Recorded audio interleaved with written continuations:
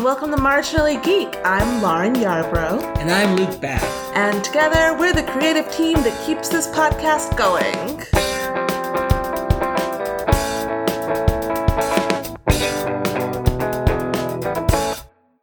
If you're just joining us, Marginally Geek is a podcast dedicated to showcasing the diversity that's always been the cornerstone of the geek community by focusing on individual experiences. So each month we'll be interviewing someone new about their life as a geek, their thoughts about fandom, and generally all of the things that interest them. While anyone's welcome to listen to the podcast, and we hope that you do, we'll be prioritizing the voices of women, people of color, people on the LGBTQIAA spectrum, people with disabilities, the neurodivergent community, and our elders. Today, I'm talking to local rock singer and all-around excellent human Ronen, but before that, we'll be premiering our first Marginalia section. Yeah, it's been a busy month, and our next air date is scheduled for the beginning of January, so it'll be another busy month before we're back. While most of our interviews take place significantly ahead of our dates, we wanted to set aside some time to talk about and respond to current events. The most obvious one for us is the U.S. election. It's not a geeky thing, so we're not going to linger, but suffice it to say that Marginally Geek is a strongly anti-fascist podcast. We will not tolerate or provide a platform for any points of view that endorse the oppression or disenfranchisement of anyone based on their race, creed, gender identity or orientation, sexuality, age, ability, economic status, religion. You get the idea. Yeah, we hope that all goes without saying, given the mission of this podcast, but, we wanted to be explicit. While we exist to talk geeky stuff, we can't, in good conscience towards our community, stay silent on this. So, on to the main event. This week, in what we're calling Geekery of the Week. Geekery of the Weekery. Oh, God. Actually, that doesn't make sense, because it's a month. Geekery of the Monthery? No, absolutely not. Anyway, we're talking about Doctor Strange. Doctor Strange, the movie specifically, which is old news to the internet, but we finally got out and saw it on Saturday? Like 3 days ago. Like a little while. It didn't suck. I feel like we're gonna be ostracized from the internet for saying this, but it didn't Look, suck. I think that as long as we actually have the conversation about why it could be problematic, it's definitely problematic. You can still have the pushback against I think a lot of the times we take the easiest form of a problem and we're just that's a problem. We can't deal with it, as opposed to doing something that approaches a nuanced reading. Also, the most important part of this movie is Bendy Dix's American accent, which is just it's beautiful. It's a work to behold. I enjoyed it thoroughly. But yeah, I mean, it was a lot of fun. It was somebody watched Inception and was you know what though? We can do more with that. I mean, it's so for those of you who are not following along on the Tumblrs to the latest and greatest of the discourse, capital D, people were upset about Doctor Strange long before it came out because a character called the Ancient One, who is Doctor Strange's teacher, is the one that introduces him to the mysteries of what is basically just a very specific form of magic. Yeah, I mean, it's Eastern mysticism sort of stirred up and having all of the distinguishing labels torn off. Well, and it's very Order of the Golden Dawn, anyway, it's a specific kind of magic. But in the comics, it's taught to him by the Ancient One, and the Ancient One is this old Asian man. And in the movie, they cast that character as Tilda Swinton. Who is very good at being old and kind of weird and, patron saint of what the fuck is going on with you. Yep. All praise. And so the internet was upset because, like, erasing Asian characters and, like, whitewashing. And I mean, practically speaking, like, just affording fewer casting opportunities for, like, Asian people to be in movies. But depending on how you look at it in this particular case, because the whole I am going to journey to the east to learn how to find myself and also magic, like, I feel like that's, like, so played out at this point. I don't think they necessarily made a mistake in choosing to just be like, yes, this is an American point of view. I mean, just aside from the choice of, like, Benny Dix as our main character, like, he was super American. There were some, like, self-referential, self-aware bits in there where they were like, yep, this is Western buildings, Roman, and we're just gonna go with it. You know, it's certainly not the most socially aware thing that the comics movie verse has afforded us. But, you know, I could certainly see an argument for having a good time. And like I said, beautiful Inception-like effects. Yeah, and I think that you kind of touched on this, but I think that, like, really, what I really took away from it was that, like, Doctor Strange is a product of the, 70s, 80s? And there's some, like, troubling Orientalist shit going on with his story. Like, oh boy, goes to the East, gets this mystical knowledge from the people there, comes back, saves the day. And, like, like Batman. Oh, right. Well, specifically, like, Christopher Nolan Batman. Mm-hmm. But Ra's al Ghul in that one, again, British dude. I mean, we just haven't outgrown our daddy issues with the UK, I guess. I mean, that's probably part of it. Like, that's just what we're working through as a nation. But, like, I feel like by casting Tilda Swinton and by talking about specifically, like, she's Celtic and very old, and then we also run into Wong. And Wong, it turns out, I didn't know this in the comics, because I'll be really upfront and say that I'm not a Doctor Strange old school fan. In the comics, he's just Strange's, like, servant. Oh yeah. That's what I heard as well. He's much more interesting now. Right. And so, like, by incorporating a character who is of Asian descent and is an actual character and, like, giving him the time to, like, develop, where they take the ancient one and make them not Asian. I mean, but on the other hand, there's also just one, you know? Like, I mean, you could get this same level of representation with a superhero movie that took place in the U.S. We do see, like, the whole Hong Kong branch of the Order. Sure. And they're all Asian. Yeah. At a certain point. But, they also like, don't speak. Right. No, I hear your point. Mm-hmm. It should also be noted that we are a couple of Americans, neither of whom have any Eastern ancestry that we know of. I mean, anything's possible, I guess. But, like, I've been surprised before. But, like, this isn't necessarily our wheelhouse. So, like, if you have other points of view, more than happy to hear them. But I thought that they were, as much as Marvel ever is, aware of the problems and, like, trying to address them in an intelligent way. Yeah, if you're a Marvel screenwriter with really good taste in podcasts, email us at marginallygeek@gmail.com and tell us about your process. Aim high. I think it for, like, maximum fun time having, it requires more prior fandom than, say, Iron Man. I mean, maybe that's just me, but, like, there's so much in Doctor Strange where I was like, yeah, I know how this goes. It's the hero's journey. It's the part where you have to outgrow your tutor.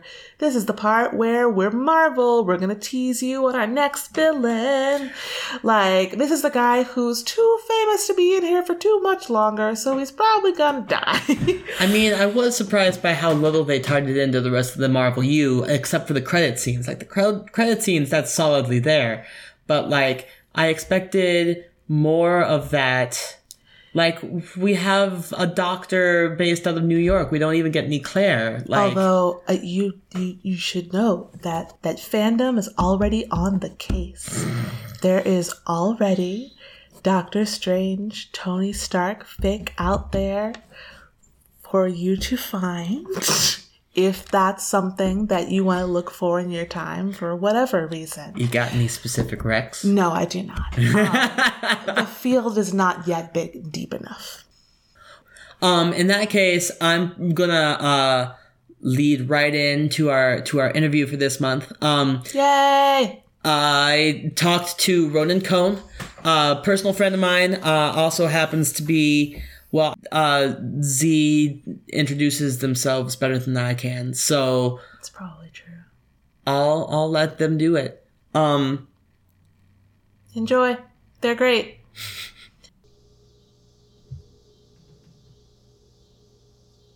Hi. Super excited to see you. Good to see you. Why don't you start off by, introducing yourself?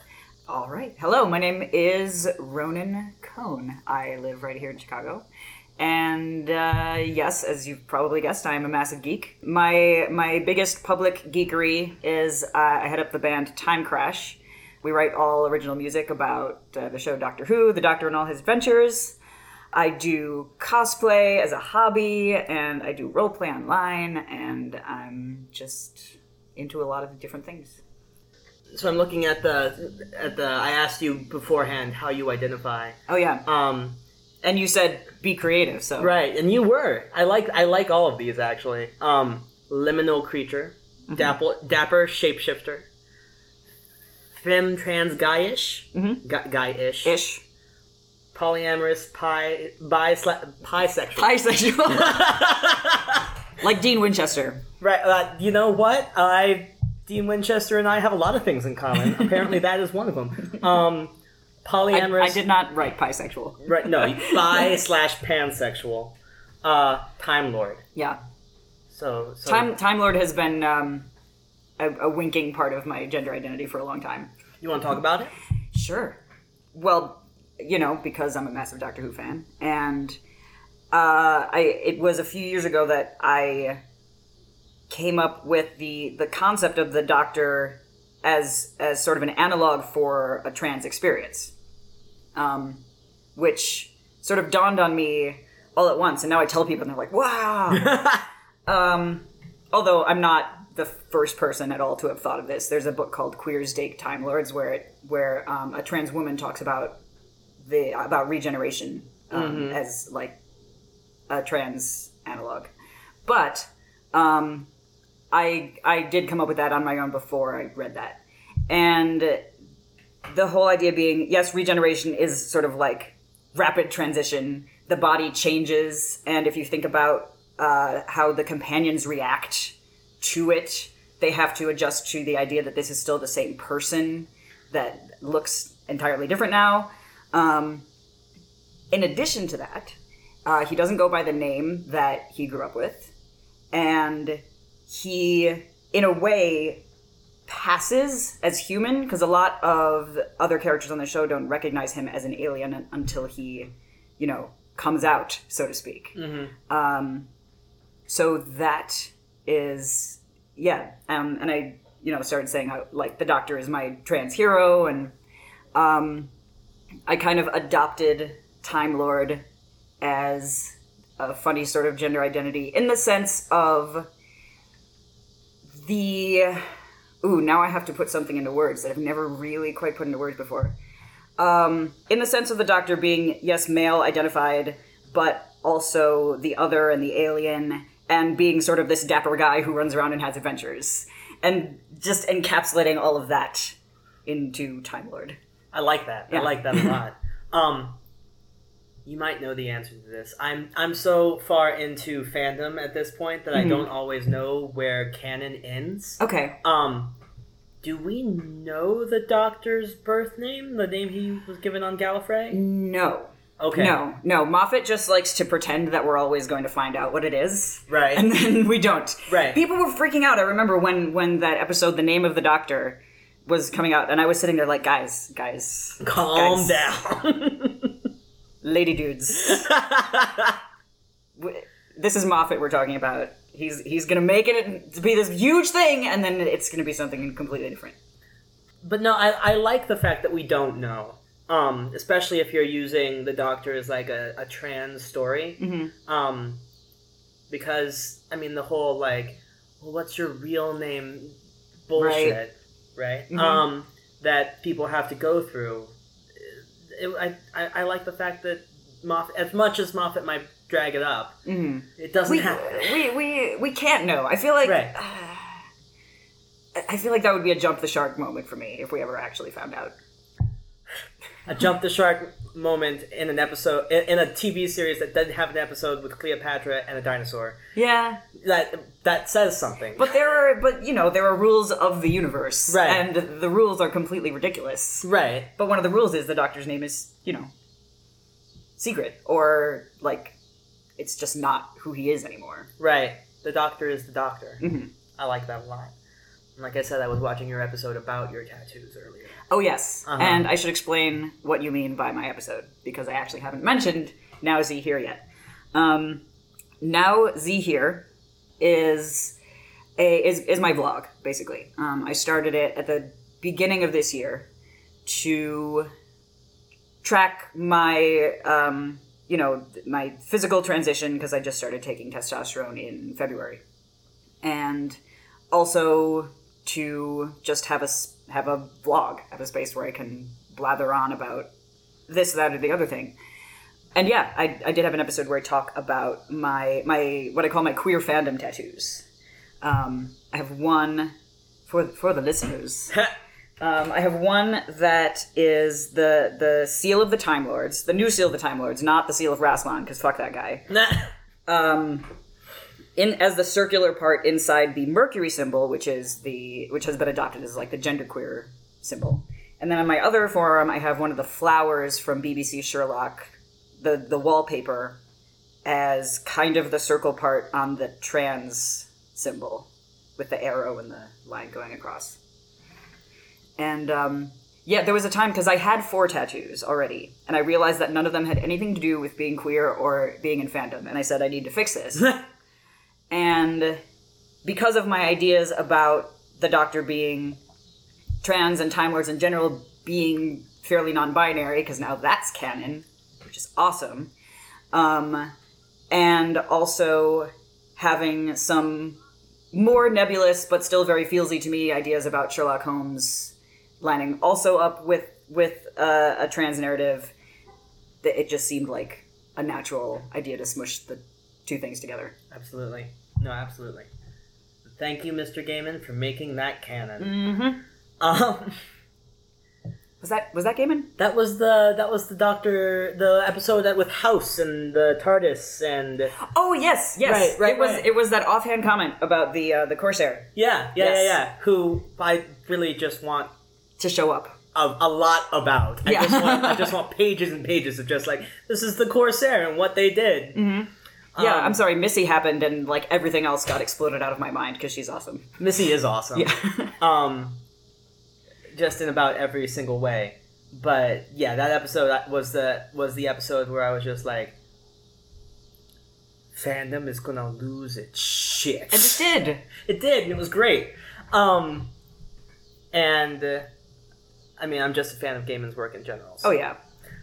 So Doctor Who, you got it down. You're also cosplaying, and I'm really interested in like I'm really interested in cosplay for lots of reasons, because I think it does a thing that not a lot of other kinds of like fandom do. Okay. Which is like you take up space, like you're visible in fandom. Yeah. as opposed to on the interwebs. Yep.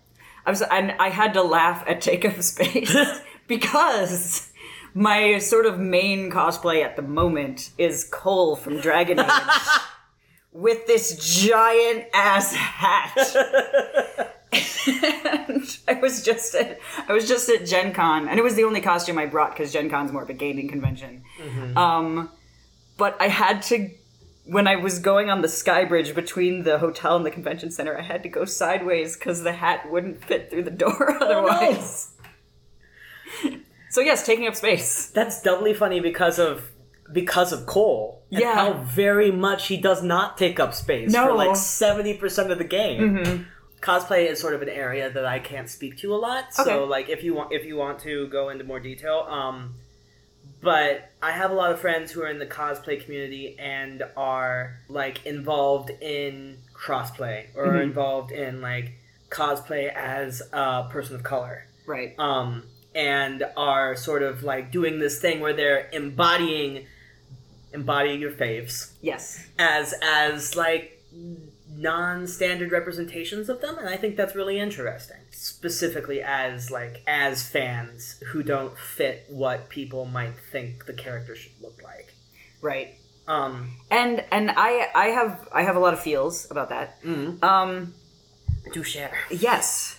Well, you know, there seems to sort of be two different schools of cosplay, and I'm not saying that you can't accept both ideas at the same time, but it seems like if you're cosplaying, you're kind of going for one or the other. Right.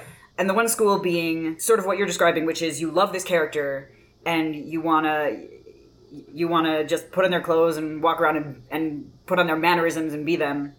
And then the other one is you're a guy who really looks like Captain America. So you cosplay as Captain America.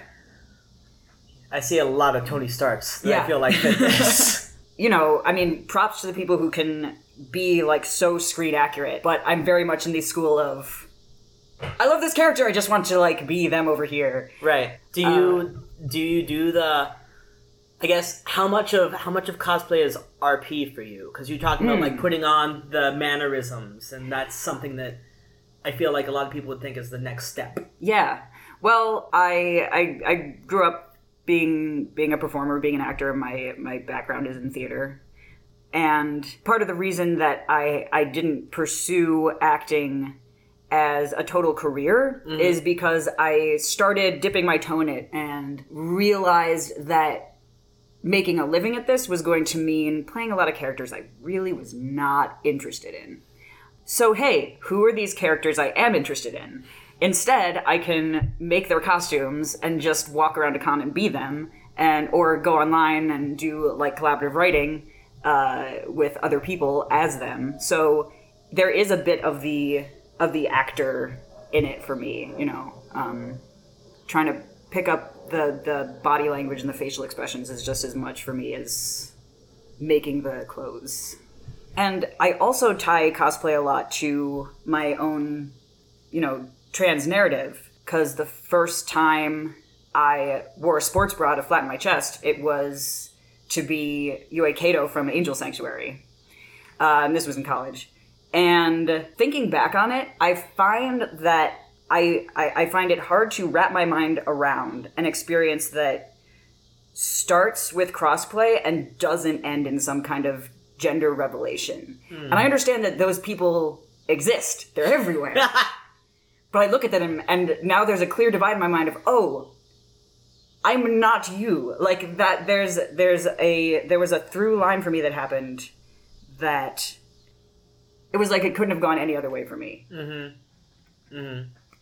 So it was yes. Yeah. Yes. That sort of like, it's like getting on a roller coaster and being like, oh, this is just gonna be, we're just gonna go up this little hill. It's gonna be fine. We're just gonna go up, and once you're on the roller coaster, there is nowhere you can go but to the end of the roller coaster, as opposed to like, I don't have a metaphor for this because I haven't lived it. Like it just being like, I am going to get on this bumper car, and I'm going to get off. I'm going to get off. It's going to be fine when I feel like it. Yeah. And at the end, you both have had a really good time, but it's been a very different experience. I like it. No, I get that. Works for me. So I wanted to talk about, you put on here doing trans readings of characters, not necessarily from a headcanon perspective, but more as a what if. Yeah. For those of us at home who are still grappling with the ideas of headcanons, right. I know that there are a couple of you. There's also a difference of definition of what a headcanon actually is. Sure. So when I say when I think of a headcanon, I think of stuff I invent to fill in the blanks about a character, or stuff I extrapolate from canon evidence that says, oh, this person probably really likes classical music because of XYZ. Right. And it sort of becomes part of my canon idea of the character. Whereas, you know, if lining up a character's story with a trans narrative is not necessarily that, because I'm not like reading it into the story that exists. Does that make sense? Sure. So more as a what if, like, and looking for parallels to trans narratives. Like, you were talking about parallels to trans narratives in Doctor Who. Mm-hmm. Absolutely. Talk to me more as, like, what ifs. Like, what does that look like for you? Or what characters do you like doing what ifs for? Any characters you like, or sometimes, or give me examples. Well, sometimes, honestly, it's very superficial. I know when this was a few years ago, when I was really just sort of like figuring out my gender identity, I had this idea of Charlie from It's Always Sunny in Philadelphia being a trans guy because he's short and hairy. Like, that was literally, and has small hands. Like, that was the whole thing. Sure, yeah. I'm not sure if I should apologize to Charlie Day for that. Fandoms have been made on less. It's not like damning. Like, no, and I also think there's a corner of the Always Sunny fandom that has kind of latched onto that idea also. Sure. So sometimes it's like that. Sometimes it's the BBC Sherlock situation where with Sherlock, it's just very easy to put whatever identity you want to put on to him because he's such an enigma in that sense. Mm-hmm. But the idea of him being very, very guarded in himself, in, you know, his sexuality, such as it may or may not be, you know, what might be a reason for that, etc.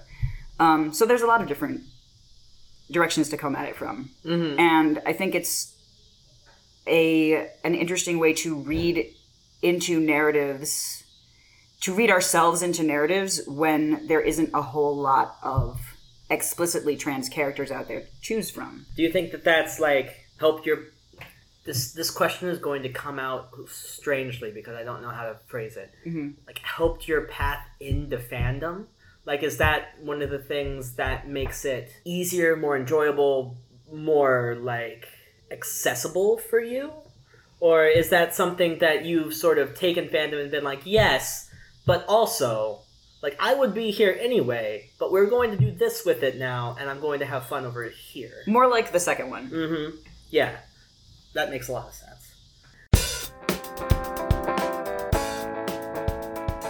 You're listening to Marginally Geek, produced in partnership with Fake Geek Girl Productions. You can find us on Facebook, Twitter, Tumblr, and iTunes. Please, please, please listen, rate, review, subscribe, all of those beautiful things. You can also email us with your comments, questions, compliments at marginallygeek@gmail.com. And let's get back to the show. Talk to me about your rare pairs, though. Ah, yes. Like, does that... I'm like destined to be a rare pair shipper just in my life. That seems to be what happens. I don't do it on purpose. Right. Because I know you're Adlock. Yes. And part of the Adlock yacht, as we're called on yachts. Tumblr. Yes, because we're a small boat, but we're very fancy. Okay. Yes. Yes. Okay. Yep. Probably the rarest ship I have shipped in recent times is Solus and Cole in Dragon Age. You're making an uncertain face. No, because I haven't played Trespasser yet, for which I realize that I'm like a bad person. But that I can see that. Right? Is that really that small? Like, I went on AO3, Archive of Our Own, for people who don't fanfiction, and there were two fics under that tag. Then there were three, because I wrote one. for those of y'all at home, gosh,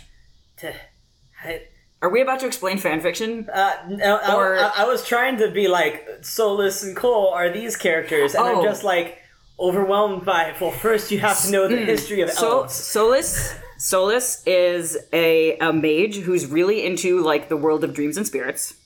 Cole is a spirit who came out of the world of spirits and became kind of a person. And this doesn't happen very much. And Cole actually has a line where he says about Solus, the elven mage understands. So in canon, at least, there's some relationship between them where they have this understanding of each other and parts of the world that nobody else really does. Mm-hmm. And I wasn't surprised that it was a rare pair because there's so much Solus in the Inquisitor. It's like one of the main ships of ever. And yeah. I'm sure you've played the end of Cole's like personal quests with Solus in the party. Cause when I did it, and you know... Oh, you mean like gone through Cole's character plotline? Yeah. Oh, right. Yes. Right. That. Yeah. Right. Because that's the moment I originally went to and was like, yeah, no, I can totally see it. Fandom, anytime you have two characters with tension, fandom will take that and run. Mm-hmm. Like, there's a really tense scene in that last quest where we start talking about what it is to be a person and like who's allowed to access personhood in the same way, sort of. And Solus has some feels. Yes. Solus has a lot of feels. Not that anybody in Dragon Age does not have feels. But like Solus is the feels brigade when it comes to spirits of any kind.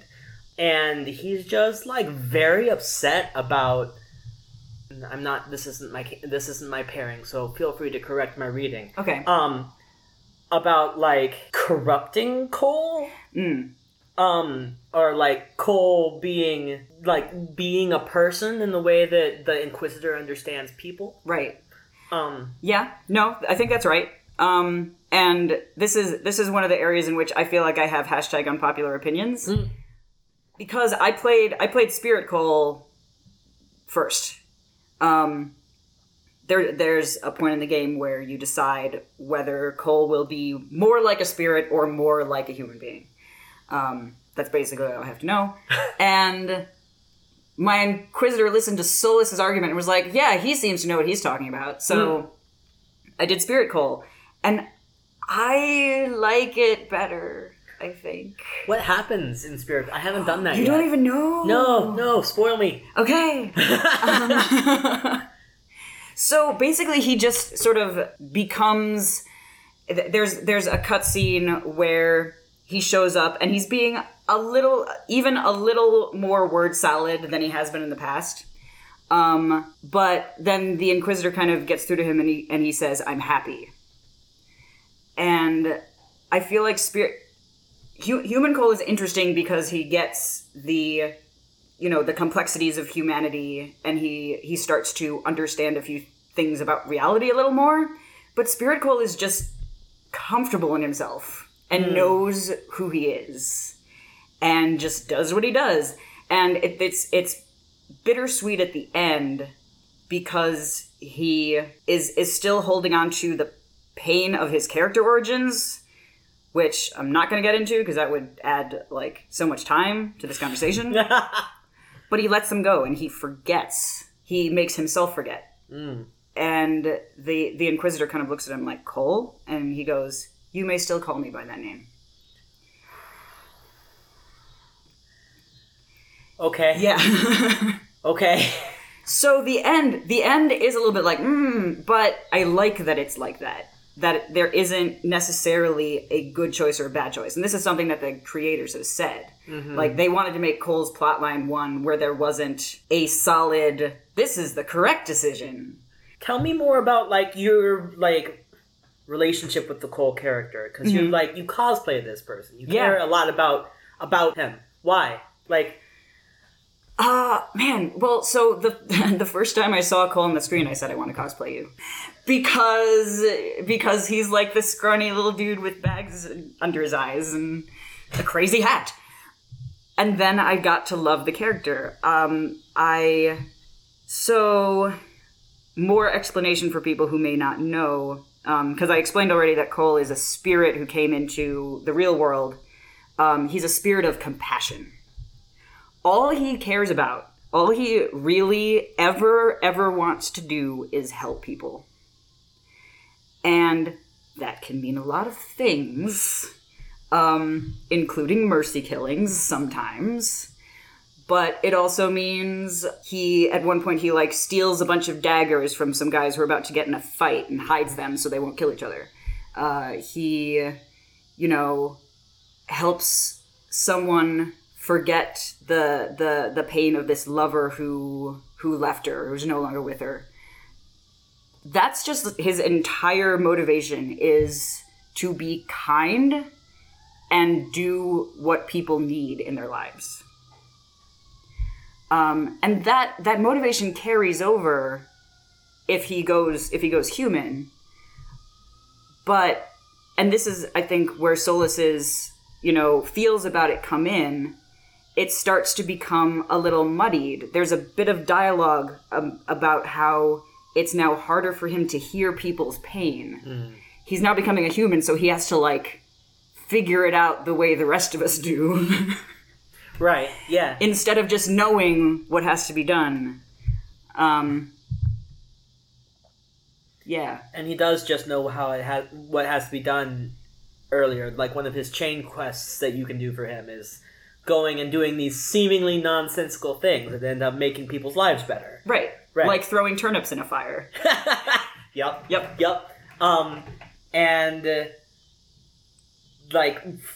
It's sometimes hard to figure out what it is that he wants. Mm-hmm. But it's perfectly clear to him. Oh, it's perfectly clear. Something that dawned on me as I started to explore his character more is that Cole actually has a great deal of self-confidence. He says all these ridiculous things, but he's like, no, this is just the way it is. Right. It's not even... self-confidence, yes. But I feel like he doesn't necessarily have a great...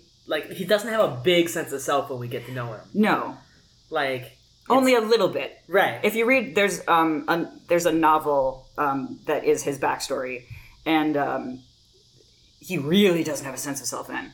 But right. He has a little bit of one in the game. He's got such a great character arc. Mm-hmm. Absolutely assured that what he needs to do is the right thing to do. Yeah. And it's not arrogant. It's like, no, this is just what I have to do. Right. This is just how this is going to work. Thank you for assisting me. Mm-hmm. No, I like him a lot. Yeah. And I can totally see... I'm really surprised that there's not more of him in Solas. But so get on that fandom. Fandom. Join. Consider this your call to Join the arms. revolution. Yeah. Yes. So I wanted to... Because you've talked about, compassion. And I think that you talk about that a lot in Naozi here. Yeah. Some Buddhism slips in there. Mm-hmm. I'm a baby Zen. Baby Zen. It's my understanding, not being one, that all Zen are baby Zen. Yeah, pretty much. Right. But you talk about, and I like your wording here. I'm just going to quote you. Okay. Very passionate about being chill, relaxed, and groovy when it comes to fandom things. Mm-hmm. Which one? I like that sort of. I'm very passionate about being very chill. Chill is great. Yes. Right. But I also like, and I'm saying this specifically as we end that note of to arms fandom, to the boards. Right. The idea of being chill in fandom and relaxed in fandom. Yeah. Because there's a difference between, being passionate about the thing that you like, and yes, up the thing that you like, but don't go attacking the other things. Right. That's more what what you're talking about there? Yeah. Yeah. Because, you lead a truck band, or you're the lead singer of a truck band. Mm-hmm. You're massively involved in the cosplay and, con world. Yep. I don't know about massively. Well, yeah. I'm involved. In it. You're involved. I'm involved. You're around. Yeah. So, I don't think anybody would accuse you of not being passionate about the thing. Mm-hmm. but like having that sort of, and I think it is sort of like a compassionate attitude towards other people in the thing. Mm-hmm. It is really cool. Thanks. And I wanted to know if you wanted to talk more about that, like. I could. I'm just not sure exactly what I would say. That's fair. Because really, the crux of it is, do the stuff. Do what makes your heart make the smile emoji. Yeah, absolutely. And just let everybody else do what makes their heart make the smile emoji. And you know, I did have a bit of a reckoning for myself earlier this year, where I realized that I'm into a lot of problematic things. And I need to be more careful how I talk about them online. Because I know people who can get triggered by these things. And if I get too carried away in my enthusiasm for that stuff, it can cause a bad day for somebody else. So that's all. It isn't also necessarily just always be loud and enthusiastic about the things. Right. You have to have compassion for the spaces that you're in and be mindful of when, you know, you like something that could ruin somebody else's day. And I had to struggle with the thought of, does this make me a bad, messed up person? Mm-hmm. No, I just have different parameters for what bothers me and what doesn't. And I have to respect other people's parameters as well. Yeah, as another person who's into like problematic faves. Yeah. No, I hear you.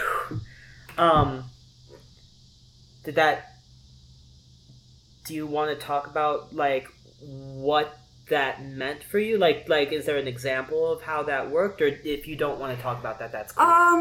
What I basically did was I went and set up a separate fandom blog, and I'm not very active on it just because I'm not very active on Tumblr currently. Sure.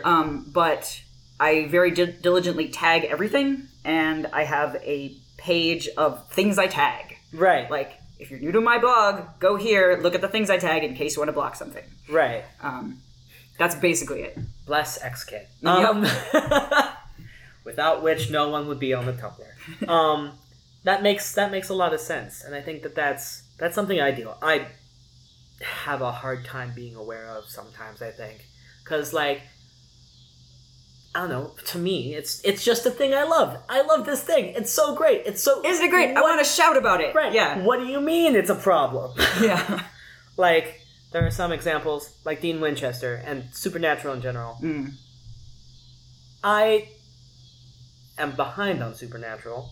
I gave up on Supernatural. I gave up on Supernatural a while ago. I'm going to end up watching all of it one day because I know I am. Mm-hmm. But like, even in the heyday of my I love this thing, it was still a problem. Like, you can't watch Supernatural, the first 2 seasons of Supernatural, and not be like, okay, so what are we saying here? I mean, it's not all pie and road trips. No. There's some problems, but my immediate reaction to people who pointed out the problems was like, well, I don't yuck your yum, don't yuck mine. Mm-hmm. I was a younger kid. We all had our days. But like being able to get to that point where I was like, oh wait, no, this is a problem in a way that like needs to be recognized. Mm-hmm. I feel like it's a journey. Yes, and to reiterate again, not turning that like into self-loathing on yourself. Right. And, like, I get enjoyment out of this, therefore I am like sick or something. Right. Yeah. Or I don't care enough about the problems. Mm-hmm. Right. I'm a bad feminist because I like Dean Winchester. No, Dean Winchester's not a great feminist. That's the difference. But yeah, no, I like that. I think that's important. And Timecrash just released a new EP, right? We did, yeah. Brand new EP. It's called The Empty EP. And yeah, you can find that right now on Bandcamp. We've got our Facebook page. We've got our website, timecrashband.com. First album's on Spotify. Yeah. I don't think you mentioned your Patreon. You want to mention your Patreon? Sure, I have one. Where it's just kind of an amalgam of support for the things that I do on my own. It's not connected with Time Crash, but it is connected with Now Z Here, and also with my solo music and some art modeling work that I'm trying to get going. So that's patreon.com/masshysteria_music, and that's where you can find that. Awesome. Yeah, I think we covered almost everything. Thank you so much for coming in. Thanks for having me.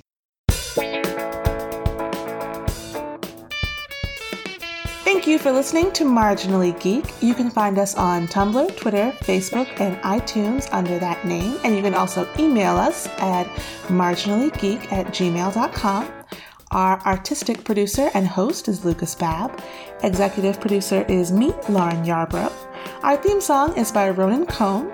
Z can be found at patreon.com/masshysteria_music, as well as at facebook.com/nowzhere. Our logo was created by Mike Miller. You can find his work at michaelmiller.co. And Marginally Geek is produced in partnership with Fake Geek Girl Productions.